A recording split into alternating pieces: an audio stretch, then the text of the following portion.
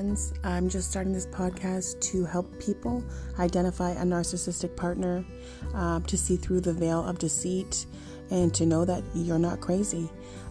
It's possible. You can be free, you can escape, and you can heal.